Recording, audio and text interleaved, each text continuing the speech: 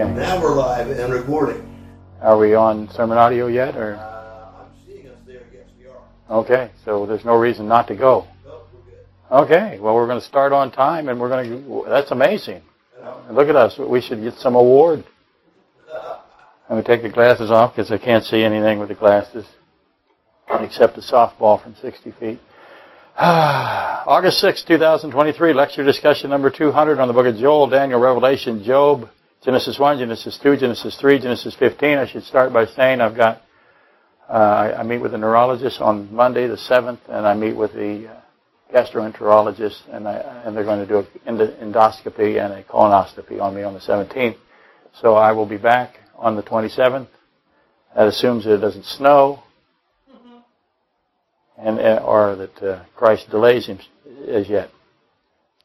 Hey, if you were here for lecture 199, that's July 22nd, 2023, and by here I mean you have invested some time either by the video or the audio into lecture number 199, and thus have some familiarity with where we left off.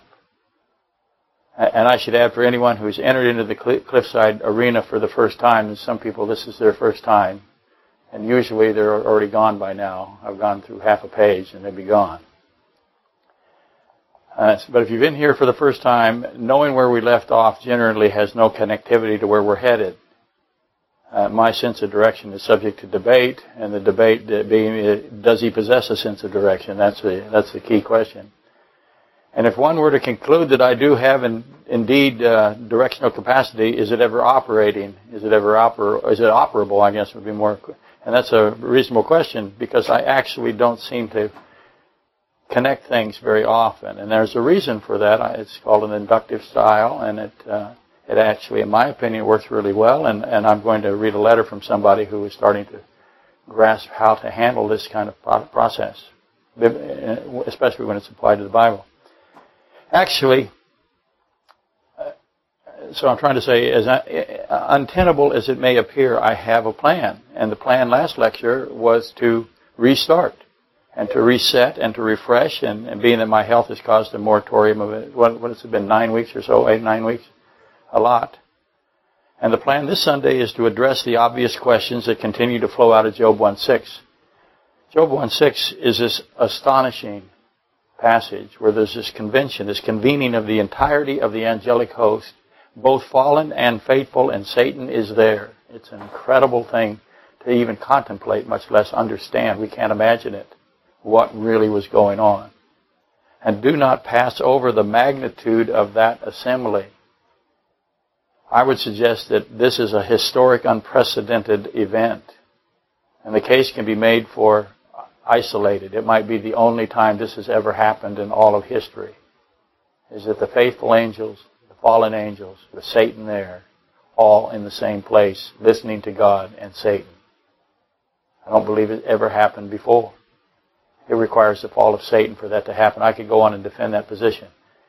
But it's not, and again, I keep saying it might be the only time outside of Revelation 12. I don't count Revelation 12 because it's a war. This is not a war. This is a gathering for information.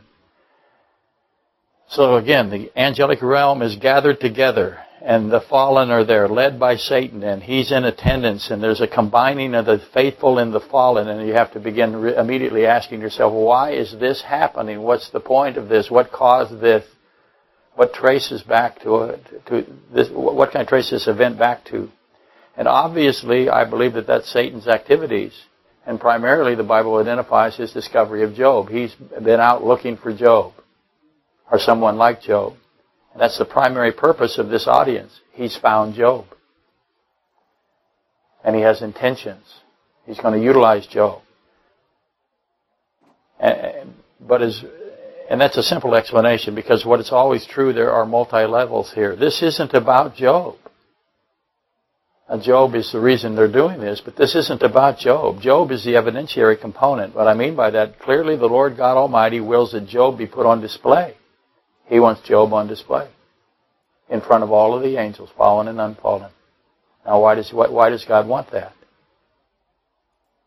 He's intending to make Job a spectacle for the angels. 1 Corinthians 4:9, where he does the same thing. 1 Corinthians 4:9 as we discussed briefly in lecture 199. I think it's 199, I'm not sure. That's where the Apostle Paul says that God has put the apostles on display. The execution of the apostles is on display. We're being made a spectacle for the angels. So 1 Corinthians 4:9 is directly related to Job 1:6. Now keep in mind the roles here. Satan is presenting. He's representative of the prosecutorial position. So Job is providing the evidence, the witnessing, if you wish to think of it that way, if you will. He is the evidence. That places God, the Creator God, in what position? If Satan is the prosecutor and Job is the evidence, what is God in this trial format? Well, he clearly, the Creator God, the Lord God, is the defendant here. And the angels are assigned as the tribunal. They're the adjudication aspect of this. So I have a judge, a jury, a prosecutor, evidence. That's what's going on. And obviously God is being accused by the prosecutor, the accuser. Revelation 12:10, Zechariah 3:1 through 2, Job 1:8 through 11. Satan is called the accuser of the brethren. He's the accuser here. He's accusing God. Now think about what it takes to accuse God. It happens all the time in humanity. We're always accusing God of causing problems, aren't we? He's the one that's caused all of this turmoil. Every time there's a natural disaster, we can't call them natural. They're unnatural disasters because they never were natural. They were never intended to be this way. That we're in a fallen state. But when we have somebody hurt or injured in something accidental or something that we would call unnatural, then we blame God. Humans do it all the time, every day. Why didn't God stop that? So again, God is being accused by the accuser. And note Zechariah 3:1 through 2. And the angel of the Lord said to Satan. Now this is Zechariah 3:1 through 2. Now, again, let me repeat it. And the angel of the Lord said to Satan. So I have the angel of the Lord. Who is the angel of the Lord? That's Jesus Christ. Said to Satan, the Lord rebuke you, Satan. That's what he says in Zechariah 3:1 through 2. The Lord has chosen Jerusalem, rebuke you. Is this not a brand plucked from the fire? Zechariah 3:1 through 2. Now what does that lead to? I'll say it again. The Lord rebuke you, Satan. You've heard that before. I've said it many times. Where else is that in the Bible?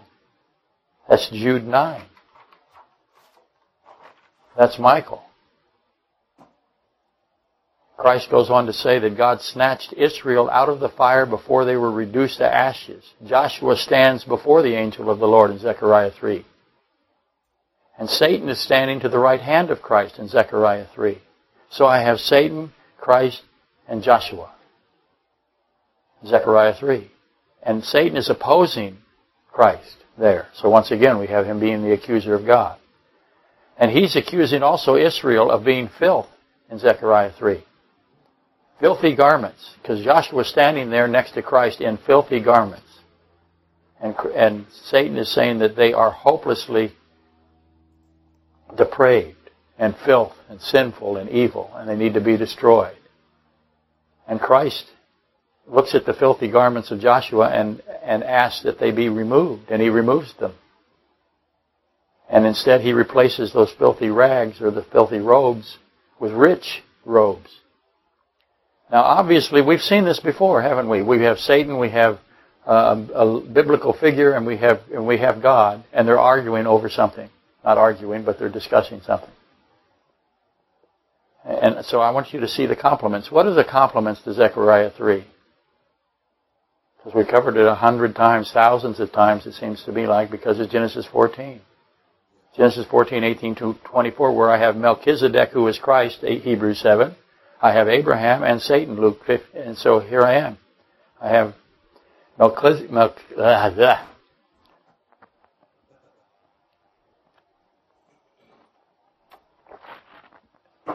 I've always said, and I hope I've always said, I'll say it again, the reason that we get the Abrahamic covenant is what happened to Abraham in Genesis 14 at the end with Melchizedek. And Melchizedek, of course, is in Genesis 15 because he's Christ, Hebrews 7. So, we have Abraham, Satan, and Christ in Genesis 14:18 through 24. That leads to Genesis 15, the Abrahamic covenant, which is unbelievable. But it also gives us Luke 15:11 through 31, which we all know. Now, I'm not going to ask you to say what it is because no one can memorize Scripture. People tell me all the time, boy, you've memorized Scripture. No, I haven't. I've researched Scripture. There's a big difference. My ability to bring... I'm not Jack Van Impe. I don't know if he could do it either or if he just had a teleprompter. I'm not sure. But he, to me, was amazing when I was a young boy. But no one can memorize all of Scripture because why? What's the obvious reason? I'm finite. What is Scripture? Infinite. So I'm not going to memorize it. Not going to happen. Okay, where am I? I got off track. Luke 15:11 through 31, that's the parable of the two sons.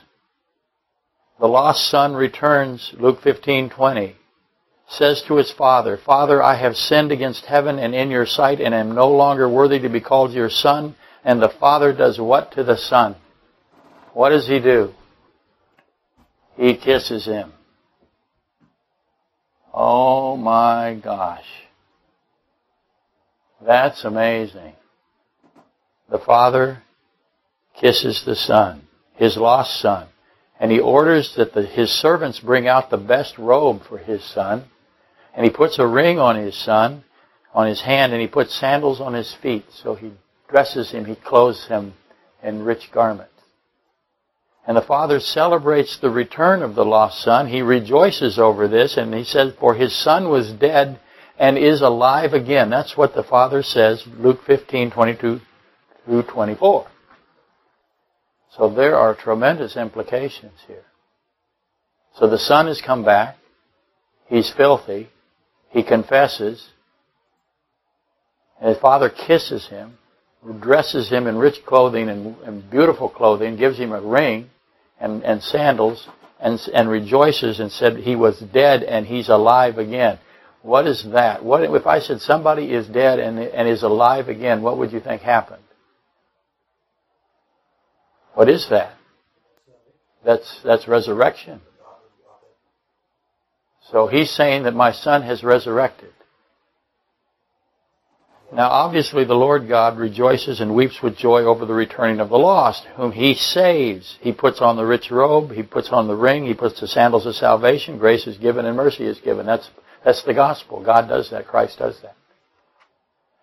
Now, the question becomes, how do the hyper-absolutist, super-deterministic, predestinationing Calvinists explain the parable of the two sons? How do they explain that? They can't. They won't. But I don't want to digress rant here, but I get mad when I read what they say about these kinds of things. It just makes me mad because it's harmful. So, for today, just know that Zechariah 3 and Luke 15 are together. Just like the whole Bible. Now, how did God know that? How did Jesus Christ know that Zechariah 3 would connect to what his parable of the two sons? Now, I know they're called the prodigal son, but it's not the prodigal son. It's about two sons. Not one son, two sons. How did he know it? And, of course, that's a huge duh. Jesus Christ is the Word made flesh, John 1 through 4, and somehow he knows every interleaved facet of the Bible, especially the Old Testament, John 5:39. So he takes and puts the parable of the lost, or the two sons, and he puts it to himself, Joshua, and Satan, which then goes to Melchizedek, Abraham, and Satan. Puts it all together for us. But again, for today, you all, I hope, were screaming, Jude 9, when I said the Lord rebuke you, Satan. Because Jude 9 is Zechariah 3, 1 through 5. And more on that later being a relative term. As you know, I make a mark. I haven't said that in a long time. Well, I've tried hard not to say it again. For a while now, how's that? I have been quoting Henri Bergson, Time and Free Will. Because that's going to be so important to understand. Time and free will.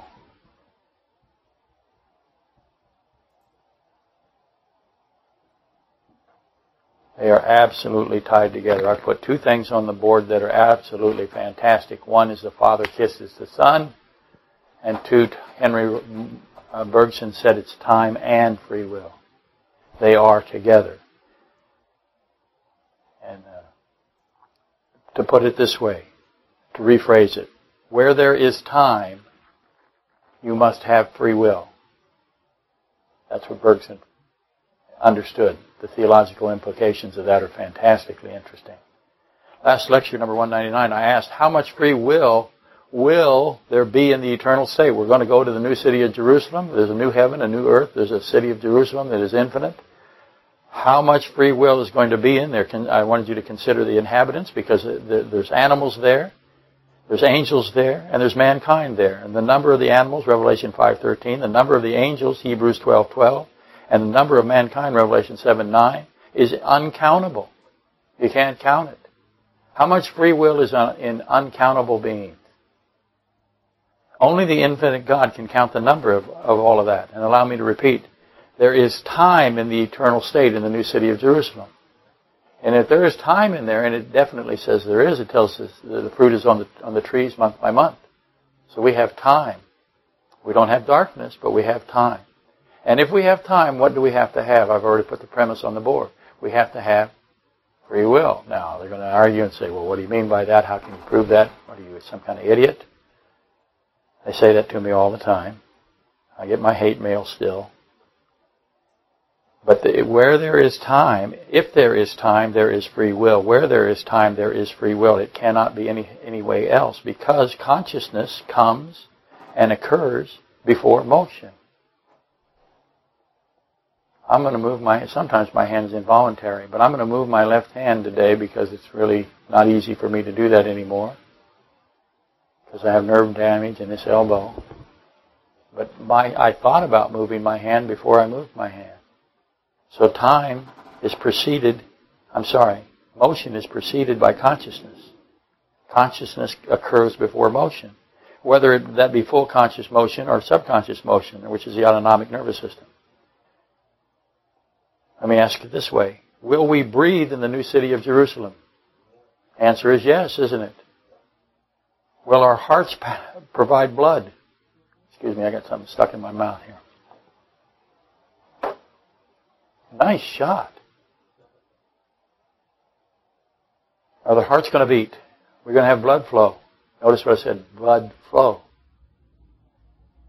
And of course, I measure my blood pressure every single day, usually 5 to 6 times a day, to make sure that I'm not making any mistakes medically. I also check my heart rate. And what's my heart rate? That's systolic and diastolic functionality. Will we play trumpets? I want to know. Can I play the trumpet in heaven? Finally, well, I don't know if I can play the trumpet. I hope I can play the trumpet. What I call playing the trumpet, most people would not call it. They'd say, no one wants to hear that. That's right. There has to be a definitive there, isn't there? There contractual capability. But I'm going to play the trumpet. It's not going to be beautiful. I won't make a joyful noise. You'll know it's me. But what is sound? What is it? It's motion. Sound is motion. It's vibration. And all of that is motion. Your blood is moving. Your neurological system is moving. It's going, the nervous system. All of that is motion. Some of it is, like I said, involuntary. Some of it is voluntary. But consciousness precedes it. If you don't have any consciousness, you don't have anything. Now, I realize that this seems to be elementary, but to the predestining folks out there, these are all great, huge problems. Because time and free will. If there is no free will, there is no freedom to move, then we are in what's called zero time. I won't put that on the board. So time and free will. Time is motion. God, as I've said many, many times, is able to, at His will, to see all of time at zero time. Let me put zero time on the board. Because of Isaac Newton. Zero time will get you into this equation of time and free will. Not plus free will. Time and free will. And I said many times that God at His will, He can see all of time at zero time. Motionlessness is what He can do. He can stop time with His mind. in the sense he can see it without motion. And he can see it with motion. He has that capability to do whatever he wants to do. But consciousness precedes motion. That's important for us to know today. Because we're talking about a being that can be outside of time and enter time at the same time. Does that make any sense? I mean, that's God. That's what he can do. And consciousness has to precede motion. Where does consciousness come from? Who's the first person, the first being with consciousness? And again, he demonstrates that he has complete control of time all throughout the Bible. When did God cause everything to move? When he wanted to make everything move, what did he have to do? If my premise is correct. He had to think it into movement, or speak it into movement. He had to do something that caused it to move. Whatever he did to make it move, he had to think first. That's how consciousness works. And he is consciousness. He is the existent one. Okay? And remember, he causes everything to move. Everything, this microphone, this stand, that floor, everything is vibrating, everything is spinning, everything is in motion, everything responds to a resonant frequency. That's what's going on in this creation. There's constant, complete motion at all times. So again, we ask the question, does God predestine all things? What does the Calvinist on the absolute outer edge of Calvinism, what does he say? I should point that out a lot. There's some Calvinists that recognize what the problems are, and then there are Calvinists that are way out here by themselves, wandering around and running into each other. What do they say? They say that God predestines all things. That means every single sound, all thoughts, all movement, especially the autonomic nervous system of all living creatures. He's predestined every motion that there is. His omniscience is not causation. He knows it, but he doesn't cause it in that sense. He knows all things, but does he cause all things? That's the question. The extreme position of Calvinism, again, way out there, these guys, they answer yes to that question, that he causes all things. That's correct. You're absolutely right about that. If you didn't hear that, Dave interjected that it's his consciousness that causes all things, and we have no impact whatsoever on anything. And that's their logic, that he must do this, and if he doesn't do it, then he's not sovereign. That's their big play. And he's not omnipotent, he's not all-powerful, and therefore God is the causing agent of all evil. Because he has to be, because he's the only one that can cause anything. And you're going to say, well, what do you mean? It doesn't make any sense. Look it up. It's what they teach. This is exactly, I'm giving them word for word. I'm using their words. And it seldom occurs to them that there's no contradiction between omnipotence and free will. I did a big lecture on balance. God puts things in balance. Everything is in balance. Everything is fine-tuned. There's no contradiction between his omnipotence and free will. And they do not recognize that time and free will are an entity. They see time as separate and they see free will as separate, and I'm trying to put them together for you so you understand that they're not separable. If we do not even control our slightest movement at all, are we alive? You can't control any movement. You can't make yourself move in any way. You have no control over movement at all. Are you alive? No, you're not alive. Or are you dead? Now, which one did God say was occurring in Luke 15:24? God rejoices at our being alive. That means if we're alive, then what do we have? We have consciousness. We have the ability to move. Okay? So what is God's definition for alive and God's definition for animals and angels and mankind? How much life is required for God's definition of life? When he says you're alive, what does he mean? Because his definition of alive and our definition of alive are not the same definition. When he says someone is alive, what are they? They're not dead. What's that mean? That means they're saved. When that son, that lost son, was declared to be alive, he was being declared saved. That's what Christ was saying. How much motion do we have control over? And why do we have control? Now I'm going to insert what seemingly is a detour question. Can you imagine, can you conceive of a timeless state or condition? where there is no time. Can you think of that? Now, people say all the time, if I can imagine it, it's true. I want you to imagine a timeless position where no time is there. To repeat, consciousness. Conscious thought precedes motion. There's an order here. There's intentionality. And if I have intentionality and I can time it, then I have free will. It's time and free will. Now that may not, I probably lost a whole bunch of people right now. Okay, I've probably lost everyone right now. I'll try again. If there's a sequence to the motion of a living being, an order, what is the definition of order?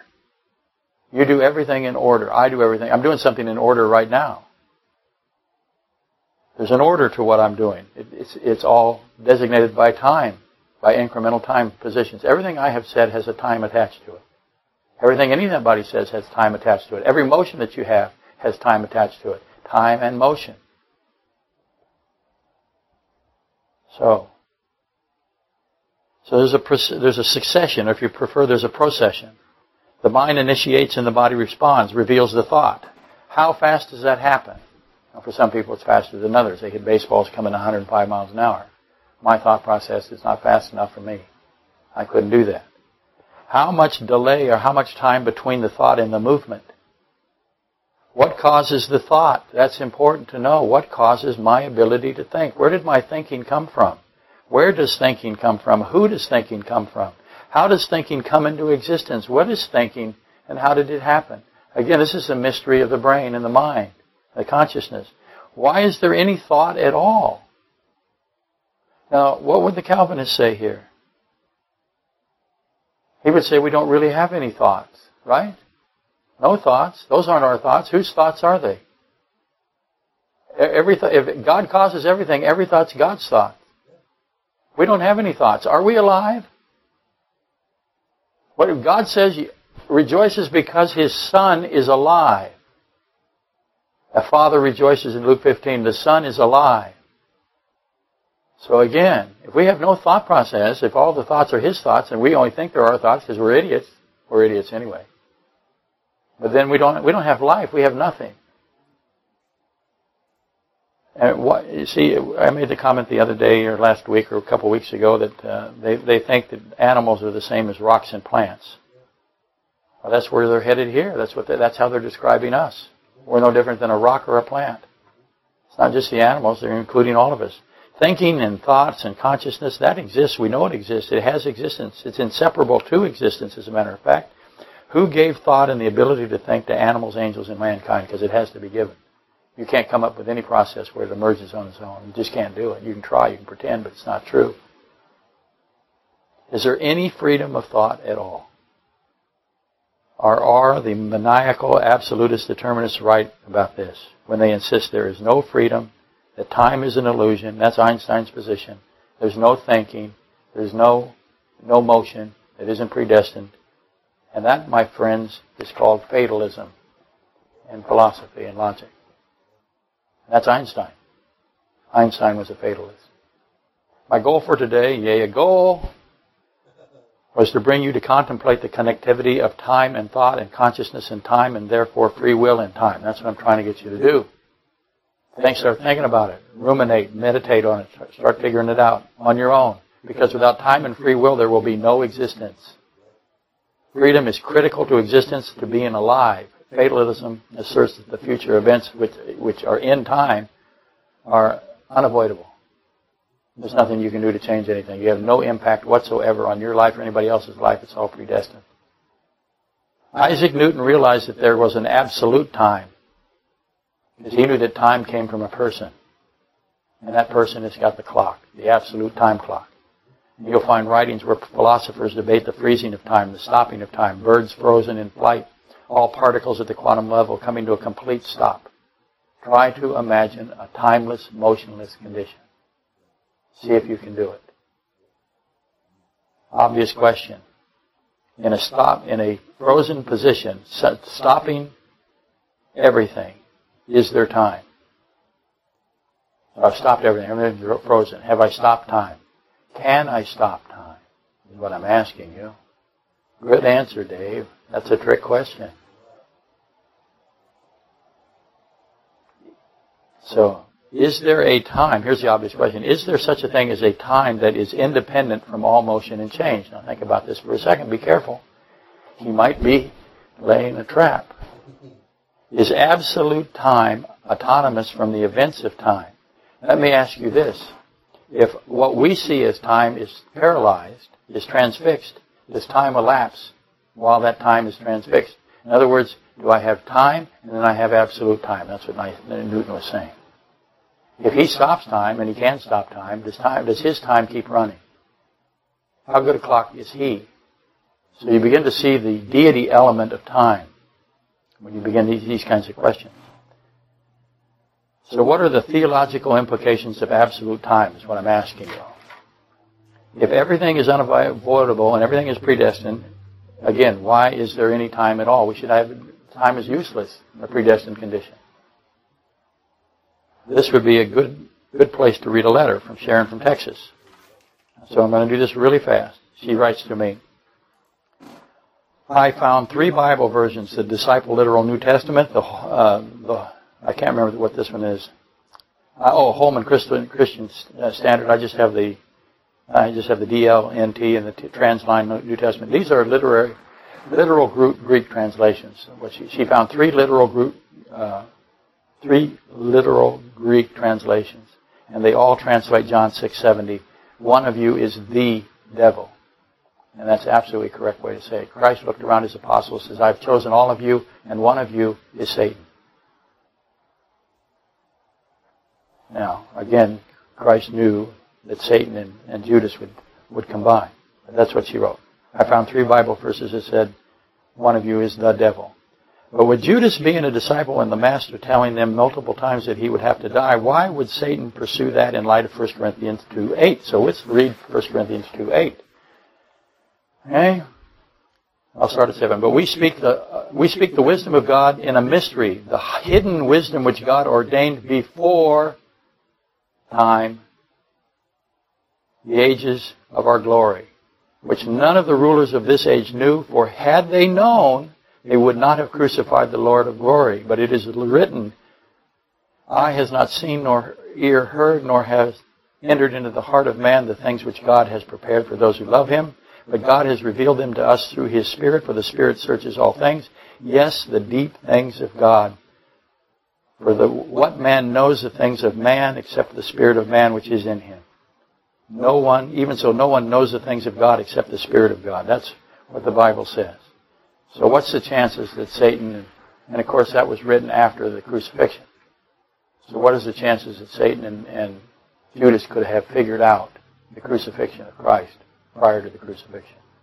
That's one of the greatest mysteries, right? And then she says, let's see. Okay, and then I answer back. I say, hi, Sharon. Satan and Judas are powerful and intelligent, as powerful and intelligent as they are. They could not comprehend the hypostatic union. They could not figure out God is man and God, fully man. No one could figure that out. It's the greatest mystery of all. It's the most hidden. It's the deepest mystery. No one can get it. Can't be God. 1 Timothy 3:16. And I write, Satan likely had some basic understanding, I would suggest, and elementary awareness. Also Satan and Judas, because they're combined together, and they're incredibly powerful, would each have information. They'd each possess information about the person that's Christ. Judas would know Christ because he's seen him every day. And he's seen what he does and how he does it, what he speaks, how he speaks, what he speaks, how he moves. But as smart as they were, and again, obviously they're combined together, they have a lot of information into the inroads into the plan of God. The cup of Gethsemane was not witnessed by Satan and Judas. They did not see Christ mourn over the cup of Gethsemane. They didn't see his great sorrow. So they didn't have a functioning level of Christ's intentions, Matthew 16:22-23. And of course they had the Adam typology, they had the sacrifice through death, and they have all kinds of things. But we see dimly through blurred glass, 1 Corinthians 13:12. Judas, Satan, with their evil mindset, there's no way they could figure that out. There's no way they could figure out the 7,000 age, or the 1,000 age periods either. They couldn't get that. That's a time-based system. And they're inside of time. So anyway, let me read this part. Satan and Judas figured out really fast. They figured out Zechariah 11:13, that's the throwing of the silver. They figured out 2 Samuel 24. They figured out Exodus 30, 11 through 16, really fast. And they figured out that Judas had to hang himself from a tree, Zechariah 11:13. And they did it. So they're not dumb. But they don't have the capacity that everyone would hope that they have. I go on to tell her that she asked a bunch of questions. She wrote back, wow, an answer. And I didn't read all of it. Since Lucifer was incredibly beautiful, talented, intelligent, wouldn't the required death of an animal in Eden to cover the nakedness of the man and the woman make him aware that death was necessary? Again, she said, you told me to ask why. And I did. I do tell her to ask why. I did say, if she keeps this up, she can take over. But that's what you do. You ask why as much as you can. Anyway, I just wanted to read that because I answer all those questions. Let me give you the references that I gave to her. 1 Corinthians 13:12, Zechariah 11:13, 2 Samuel 24, Exodus 30:11 through 16, Deuteronomy 21:23. Let me find all the rest of them. Job 1:6, obviously. Matthew 4:11. Those are the verses just to say 1 Timothy 3:16. Did they know ahead of time what Christ's plan was? Okay? And I hope you count all the questions when you ask stuff like that. And we should begin, as I said, the wisdom of God is a mystery. It's a hidden mystery. The wisdom is ordained before time. None of the rulers knew the mysteries of God. None of them. When he says rulers, he means rulers, angelic rulers and human rulers. No one knows the things of God except the Holy Spirit of God. And obviously this wisdom, this ordained wisdom, in other words, this is something that happens before time. And that is the Lamb slain, Revelation 5:12. The Lamb slain before the foundations, and time is a foundation, Revelation 13:8, John 17:22 through 26.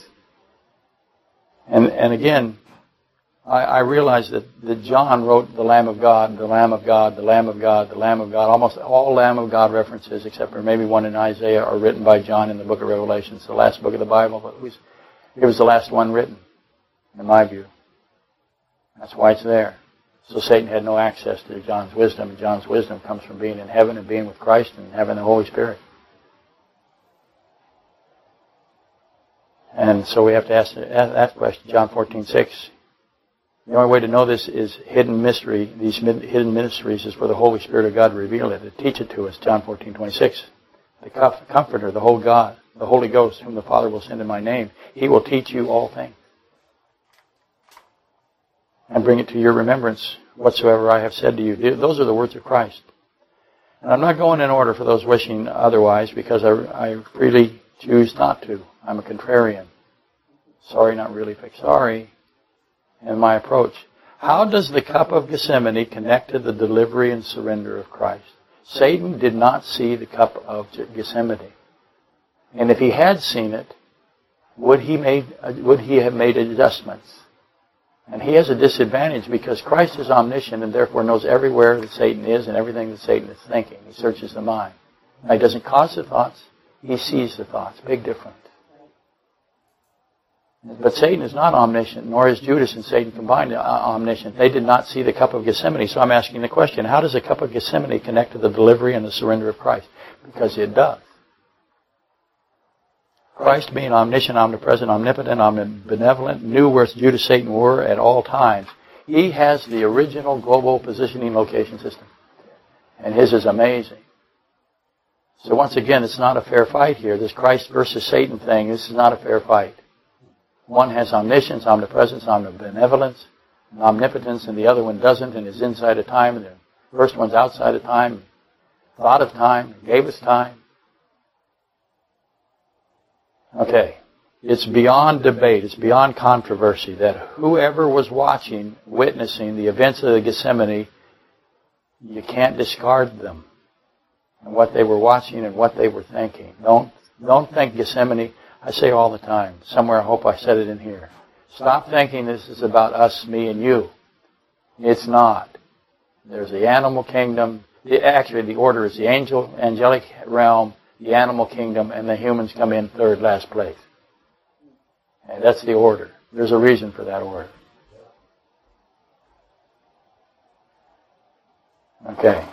The angelic realm would have seen the sadness of Christ, Matthew 26:37 through 45. They would have seen how sorrowful he was, how much mourning he had, how much distress he had. God weeps for the lost.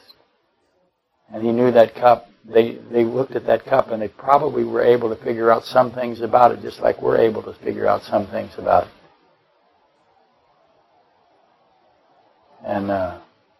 And they saw God's foreknowledge. Christ's foreknowledge. They saw his impending confrontation with the Roman army, and they saw the temple guard of the Pharisees. They saw all of that. And they saw the cup of Gethsemane precede all of that. Now remember that Christ chose Judas. The seed of the woman chose the seed of the serpent, Genesis 3:15, to deliver him to be crucified. He wanted Judas to deliver him. Now he didn't force Judas to deliver him. He didn't predestine it. He knew it would happen, maybe, but that doesn't cause it. But that's what the plan was to have Judas and Satan deliver him for his crucifixion. And so you have to ask the question, if I'm correct, why was it, and I should have stopped there, why was it God's plan for Satan and Judas to deliver Jesus Christ?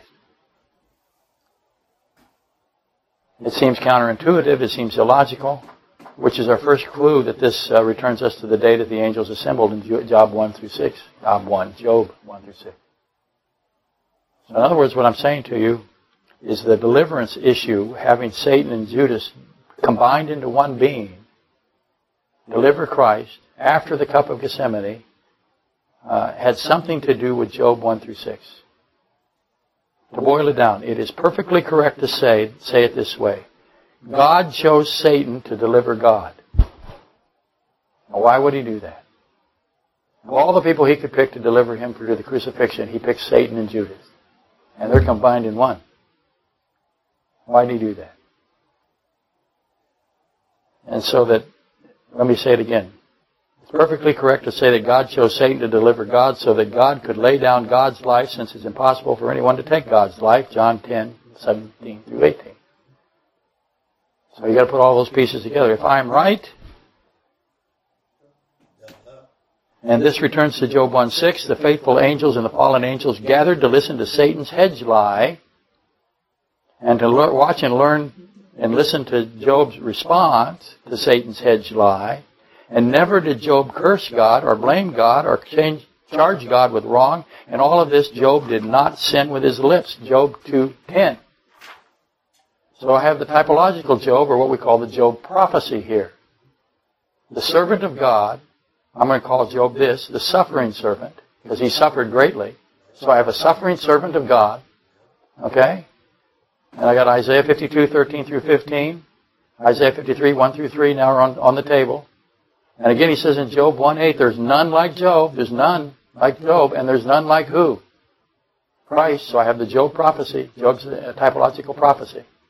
A blameless and upright man who shuns evil, God says about Job. And he's saying it about Christ himself. Christ, there's none like Christ. Christ is a blameless and upright man who shuns evil. Christ is sinless. Does anyone disagree with the statement that Christ is sinless? No hands raised. Congratulations. Does anyone disagree with the statement that Christ shuns evil? Because that's what he says about Job. If Christ shuns evil, and Christ is God, then God shuns evil. Would we agree with that? Basic transitive property. How can the predestinationists then assert that God decreed evil if he shuns evil? And what does shun evil mean? He doesn't have any evil. So how can he order evil if he has no evil? You have to put evil inside of God, and he says in the Job typological positioning that he shuns evil. Note that Job could not be killed. Satan could not take his life. Job 1:12, Job 2:6. Can you take God's life? No, you can't. I'm going to start speeding up. God says to Satan with respect to Job, at Job 2:6, behold, he is in your hand, but spare his life. You can't kill him. Because that would ruin the typology, wouldn't it? Not ruin it, but definitely make it non-typological. So what is the behold? Job has the will to stay the servant of God. Job resisted. He's resistance free. His resistance is free will. But the behold is the Job prophecy. When God says, behold the angelic, before the angelic host, he is telling them that Job is a prophecy. Don't pass by that. Okay. The suffering servant. Christ himself, in his plan of salvation, has the delivering detail of Satan delivers Christ. The point, a point. If the faithful angels are watching at Gethsemane, they would immediately be reminded of Job 1:6. Because that's what happened in Job 1:6 through 2:10 and Job 1:1 through 5. Because Job in Job 1:1 through 5, Job sanctified his sons and daughters and animals. Job would rise up early in the morning after the feast and offer to the Lord God for the sins of his sons and his daughters, Job 1:1 through 5. So Job is offering the sins of his sons and daughters to God. That's what he's doing. That's Christ, isn't it? Being portrayed. At Gethsemane, the angels would be seeing the pattern of Job replay. The suffering servant as the sin offering, bringing the sins of his children, 1 John 3:1. And perhaps you've begun to see what the angels have saw. I hope you do. I should interject that mostly the fallen angels did not understand the cup of Gethsemane. They didn't see it, they didn't understand it. Nor Satan and his child, or his seed, delivering the sin offering. Because that's what's happening. Satan and his child, his seed, Judas, is delivering the sin offering. Because, the fallen angels of Jude 6 and Genesis 6, they're what? Where are they? They're already imprisoned. They didn't get to see any of this stuff. But now you know what Jesus proclaimed to them at 1 Peter 3:18 and 19, why he said it. Because they didn't see it. So he goes and tells them what happened. Probably starting at the cup of Gethsemane and going all the way through to the resurrection. And why are there more demons in the abyss? That explains why the pigs drowned themselves. What did the pigs know and when did the pigs know it? Mark 5:1 through 13, Matthew 8:28 through 34, Luke 8:31. The demons begged God, demons begged God, not to send them into the abyss. Instead, allow them to enter the pigs. Now that Christ did allow them to enter the pigs, didn't he? Now, is that a decision of his will? Absolutely it is. Don't put us in the abyss, put us in the pigs. And Christ said, okay, I'll let you go into the pigs. And the pigs did what? The Lord God allowed the fallen angels to possess the pigs. And then what did the pigs do? They violently, it says, immediately ran and drowned themselves. So why did the pigs do that? You've got to have a good reason. Do you think it's simple? It's not simple. It's drowning pigs. The pigs know something. The fallen angels thought going into the pigs was a great idea. Pigs had a countermeasure. Coming into us, we're drowning ourselves. Then where do you end up? Anyway, back to the subject. The faithful angels led by Michael were watching this latest confrontation between God and Satan just as they had before at Matthew 4:11.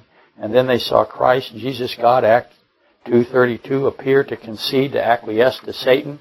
But instead it was more drowning pigs here. What was happening to Satan and Judas was drowning pigs. They thought they had a plan, that they had a good plan, turned out to be drowning pigs. And Satan and Judas figured out really fast, drowning pigs is a bad deal, we got to make a move. Jesus, God, had Satan deliver the solution to sin. Who's the solution to sin? That's him. He had Satan deliver him the solution to sin. The only sin offering that truly, eternally covers sin. The animals do not cover eternally. They're not able. I got to really watch my time, don't I? But the sin of Christ is the only thing that covers sin and death. Therefore, the Satan participation is in the resurrection of the saved. He participates in the resurrection of the saved, the redemption of the saved, by taking Christ and sending and delivering him to his crucifixion. Hey, what is required to be in the presence of the holy God of all things? What do you have to have? You're going to be in front of God. You're going to have something. What do you have to have? If you don't have it, oops. The only thing that you can have, what is the reconciliation process? What's the essential component? That would be the blood of Christ, and only the blood of Christ. 1 John 1:7, the blood of Christ only purifies us from sin. The blood of Christ is the only lifeblood. Satan delivers the only thing that's living, the only lifeblood possible to be crucified. Christ has him do that. Here, deliver me. Now, reconstitute the occasion. Jesus wills that he sheds his blood, both before the scourging and then the attaching himself to the wooden cross, which that, as you know, make the mark, explains the crimson worm of Job 4:7, Psalm 22:6. God prepared a worm to kill the poison plant, and Christ declares that he is the prepared worm that kills the poison plant. And he would like the poison plant to walk him up to the crucifixion process. Did Satan have any of that figured out? Jonah 4:7, Psalm 22:6. The God-man. Fully God, fully wood. Attaching himself to humanity. Wood is a statement for humanity. Nope, I don't think he did it. Not at the time of the deliverance, because he delivered him. Now they realize really fast. They're quick. So the shedding of God's blood is to be accompanied by the one who brought sin and death to the angelic realm, the animal realm, and to the human realm, in the sense that Satan caused Genesis 3:14. This, because you have done this, God says. And yes, I know Romans 5:14, 15. Physical death came from Adam, but eternal death, the second death, came through Satan. And therefore he is cursed more than anything, Genesis 3:14. Satan and his seed are most certainly confused at Luke 22:48, because Jesus says, ask Satan and Judas this question: are you delivering the Son of Man with a kiss? Now remember, the Father kisses the Son. Luke 8:15. And how did Satan and Judas react to that? I think they eventually went rut-row, because Christ knew that they were going to deliver him with a kiss. Okay, that's a big problem. When the angels saw that happen, what did they think? I want to know how Judas figured out who Christ was, which one to kiss, because Christ can hide himself really well. So what did Christ do that allowed Satan to come to Christ himself? Okay. Could I rephrase this? This is something I thought about rephrasing. I wanted to rephrase it this way. Luke 22:48, which is not biblical, and don't give me any... I just want to know, could Christ have said, are you two idiots actually handing me over with a kiss? Really, this is your plan? Obviously, Satan kissing God through Judas has some great significance. It's got some hidden symbolism. Who would know what the kiss meant? Raise your hand if you know what the kiss meant. I could ask that to all the world, and I bet you no one would raise their hand. I'm going to raise my hand. I know what the kiss meant. I know what the significance was. The animals aren't involved in this. The Pharisees are certainly not involved in this. And if you're yelling the angels, the faithful angels, you win another Griff City and Merit badge. They would know what the significance of the kiss was. To be serious for just a minute, don't panic. The Bible most assuredly speaks of mankind's fallen state and God's will that none perish, that all come to reconciliation through the blood of Christ. But we err again when we cast aside the angels and the animals, and we think that we're the ones that this is all about us. It's not all about us. And the angels saw that kiss and they knew immediately, oh my gosh, Satan kissed Christ through Judas. Satan and Judas kissed Christ. So I want you to release the narcissism. If you're studying the Bible out there thinking it's all about me, it's never about us. It's about Christ, and Christ transcends all the kingdom. Am I convinced that the kiss from Satan was a message to the angelic host? Job 1:6? Oh yeah, I am. I've said in the past that Judas kissed God because it was a statement of farewell, which it kind of is, sort of. Judas likely thought that Christ would resist John 18:6, because Christ sure resists in John 18:6. Judas, Satan, the first of the slain, 2 Thessalonians 2:8 through 12, they had to think about that. Now, again, those passages hadn't been written yet, so they didn't know they're there. Revelation 19:11 through 21, Christ makes war. Revelation 19:11. But that was not the plan here. not the purpose of Christ at this time. I submit the faithful angels were stunned by Christ accepting his crucifixion. I think that stunned them. He's going to be kissed. He's going to have Satan walk him to the crucifixion. And he's going to take the crucifixion. Christ had declared his deity over and over and over again, John 10:17 through 18, John 10 through 30, but they hadn't been written yet. So Satan had to be present when Christ is declaring his deity. And the angels had to be in a position where they heard it. And they probably were, but did they understand it? Again, it's complicated. It's the hidden deep mystery, the most hidden deep mystery of all time, of every time. Okay? I think, and he kept repeating, of course, as we know, that I am, the ego in me. Exodus 3:14. That when he said that in Exodus 3:14, that erased all the doubt for the angels. So they had some comprehension. And if they thought, how's he going to die? I mean, that doesn't make any sense to an angel. If this is the I am, he's outside of time. How is it that he dies? Can't happen. And he even says so. Christ says, I can go get all the angels I need to stop this. So he can't die. And they're ready to go. I can guarantee you they were ready to go. But they knew something. And Satan and Judas likewise knew something, Matthew 26:53. So Jesus had Satan participate in his redemptive work. And why? Why is he doing that? Satan gave Christ to the Pharisees, who are what? What are they? They're the dumbest people that ever lived. They try to set a trap and a trap and a trap, and they never get it done. They always fail. Judas tried to abort Matthew 27:3, and the Pharisees didn't care. And they thought, we got it made here. We're killing this guy, and we don't care what the problem is. We don't care if he's innocent or guilty, or if it's the right guy or the wrong guy. We're going to kill somebody. And if the other guy shows up again, we'll say he's not the same guy. It's a different guy. We killed the real guy. But the point is, how did all of this go over with the faithful angels? What did they see? What did they think? Satan and Judas were a mess. They were desperate. They were kissing God. They're throwing the silver. They're attempting to halt the crucifixion. They're handing Christ over to complete morons. Not going well for this genius. Remember, Michael says, I can't handle you. And then Michael sees this. Something changed to make Michael say, I can take him in Revelation 12. The kissing of God by Satan must have happened before. This isn't the first time that Satan kisses God. Can't be. Matthew 26:49 is not the first time. The first time was the day that Satan fell. He kissed God. Because remember, I said it's a farewell kiss for Judas. So it's going to be a farewell kiss for Satan. In a sense, and I'll get to that in a couple of weeks. It's not the kiss of betrayal, because he can't betray omniscience and omnipresence. He just can't do that. It's not impulsive. I'm going to say really fast. There's kiss. I don't have enough time. And there's hedge. I got to get rid of the S's. Kiss and hedge. Time and free will.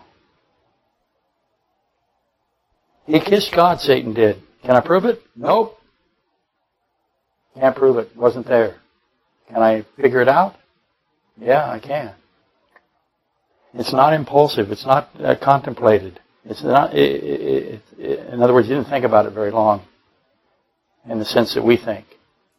It's a strategic move. He wasn't kissing God for affection. It was strategic. And again, the kiss in the hedge. So what do we have to do here? We have to find out who else has kissed God. Has anybody else kissed God? Oh, yeah. So what do we got to do? We go find all the kisses. Anyway, the angels, Michael witnessed otherwise.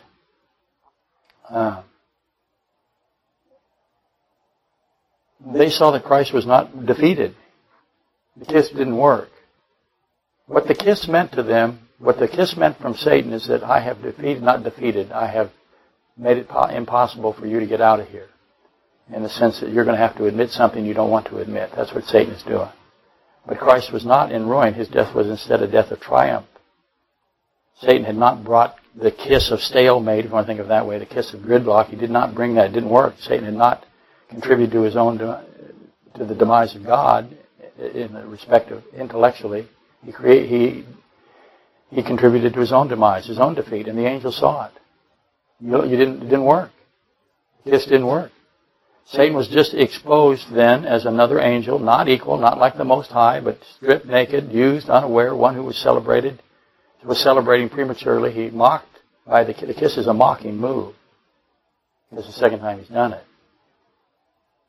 He's clueless to what Jesus was doing, and the angels saw it all. And again, ultimately, this becomes Revelation 12:7.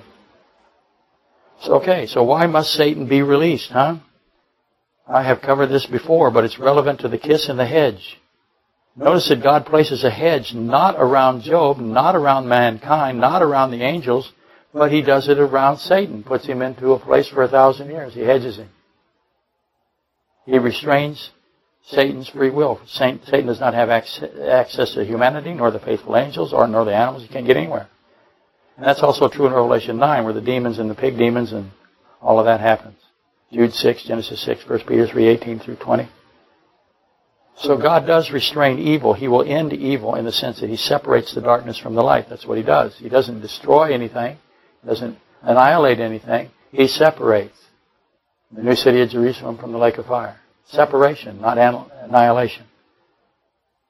The millennial rule of God on earth, Jesus God. And I should say this. Why didn't they just seize Christ? They could have grabbed him. They didn't know who he was. The problem with grabbing Christ is that he can walk through you. Luke 4:30, John 7:30, John 10:39. You can try to grab Christ all you want, but the only ones that are going to deliver me is due to Satan. So they knew that. And again, the hedge is Satan's lie that Job had no free will. And that God had placed a hedge around him, and that removes Job's free will. But then God says there's no hedge. Go do what you got to do, baby. There's no hedge here. So his hedge lie was exposed as a lie. So I have that and the kiss now together. The millennial rule of God on earth, Jesus God, ends after 1,000 years. How many people believe that Jesus Christ is the Lord God Almighty, the Creator of all things? John 1 through 4, Colossians 1, 15 through 18. He's been on the throne for 1,000 years. You can see him, you can hear him, you can watch him, you can do everything. There he is. How many people believe that that's Creator God? I'm going to say everybody believes it. Everybody believes it. There he is. And the answer is obvious, unanimity. Not a consensus, not a majority, but all believe that Christ is God, and all have seen him. He has shepherded them for a rule with a rod of iron means to shepherd them. Not rule in the way we think rule, but shepherd, because it's a rod, a shepherd's hook of iron. Revelation 19:15. Therefore, the question from the atheistic evolutionists has been proven to be a lie by releasing Satan. The stale, tired arguments of the physicalists, especially the ones that say God cannot be seen, thus he doesn't exist. If I can't see him, it doesn't exist. There's lots of things you don't see, but you know they exist. Thought. Why doesn't he show himself? And then and only then I'll believe. They tell me that all the time. Well, 1,000 years of God on his high mountain on earth, Isaiah 2, 2 through 4, with all the nations coming to worship him in Jerusalem, Micah 4, 2 through 5. Jesus Christ being worshipped, the Word made flesh, John 1, 1 through 4, obviously didn't go well. Mixed results. I got God on earth, and what do I have at the end of this? I got war. And Satan must be released. Satan will be released, the Bible says, Revelation 27 and the 20, verse 7, and Satan will go out to deceive the nations. What's his deception? The obvious question, what is Satan's lie now this time? What's his deception? What deception does he have? Is it different, or is it the same one? We can eliminate the God doesn't exist fabrication. That's gone. So somehow Satan is able to mass an army that numbers as the sand on the beaches, Revelation 28. And this army comes to invade Jerusalem and surrounds the city of Jerusalem and the mountain of God. That's what happens at the end. And what are they thinking? Revelation 13:4. What are they thinking? It seems the most feasible that the new deception is the same as the old deception. Same day, different, what are they saying? I can't even remember. There's no shortage of people. Sands on the beach. And they all hate and reject Jesus Christ. They hate Him. They want to kill Him. Romans 1:29. In the millennium, they know God, Romans 1:21. They exchange the truth of Christ for the lie of Satan, Romans 1:24 through 25, 2 Thessalonians 2:8 through 12. Why do they do that? Well, they do. Why do they hate the one who is life itself?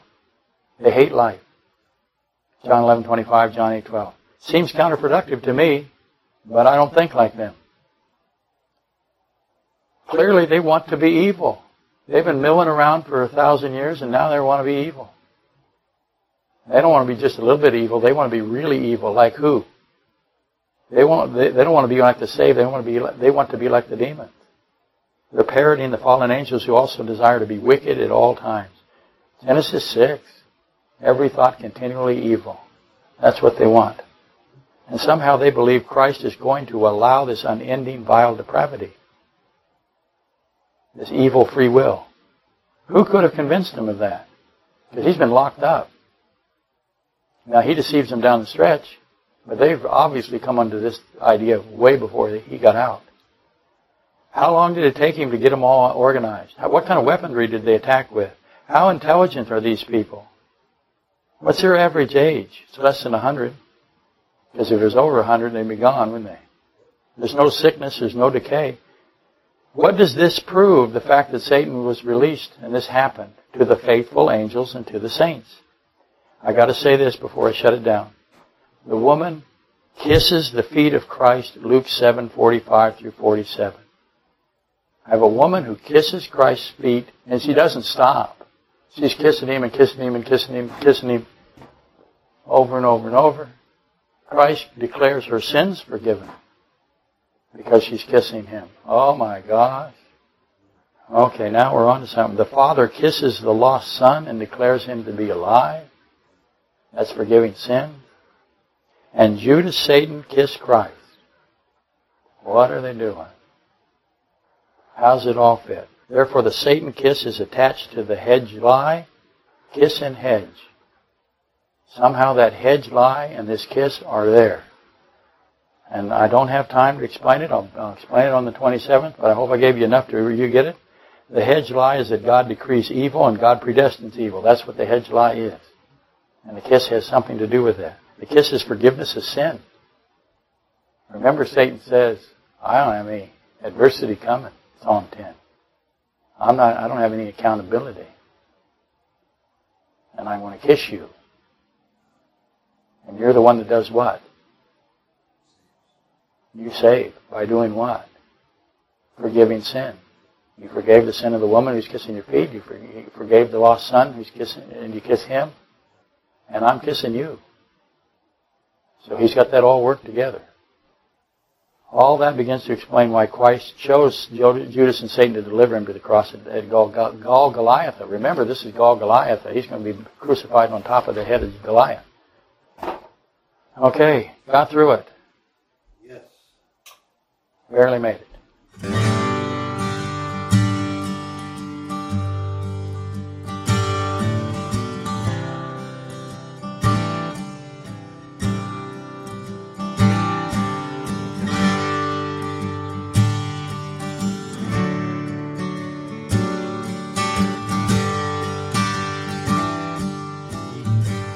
Remember now thy Creator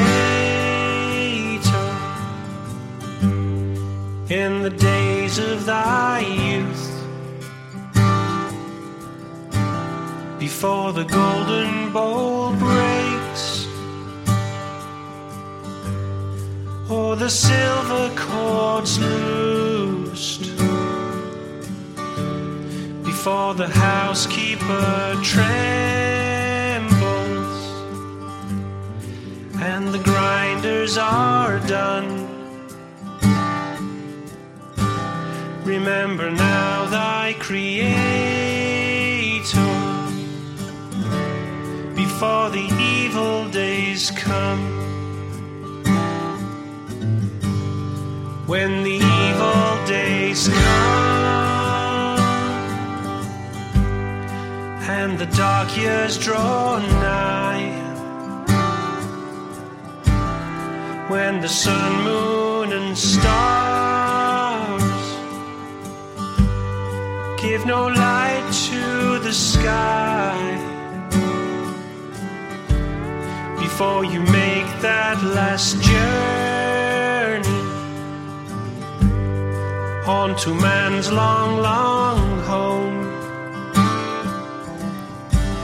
remember now thy Creator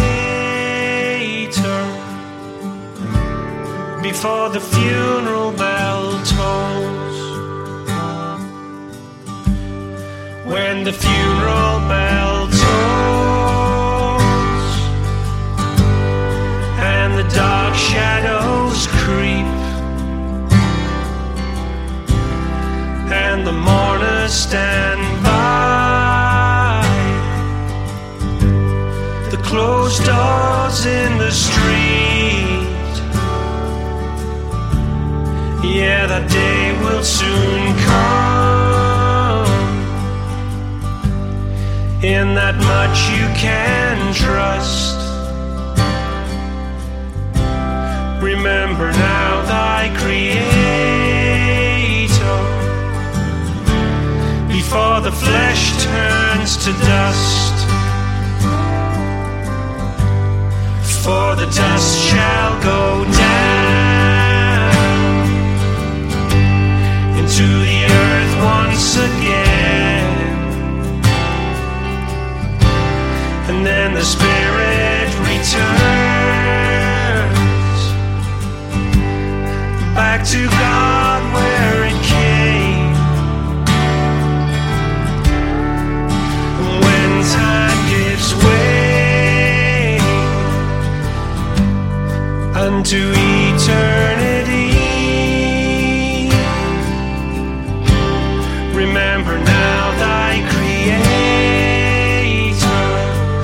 All else is but vanity. Vanity of vanities, all but the duty of man to love his Creator and keep his commands. Now hear the words of the preacher. Look to the Savior you must. Remember now thy Creator before you meet him as the judge.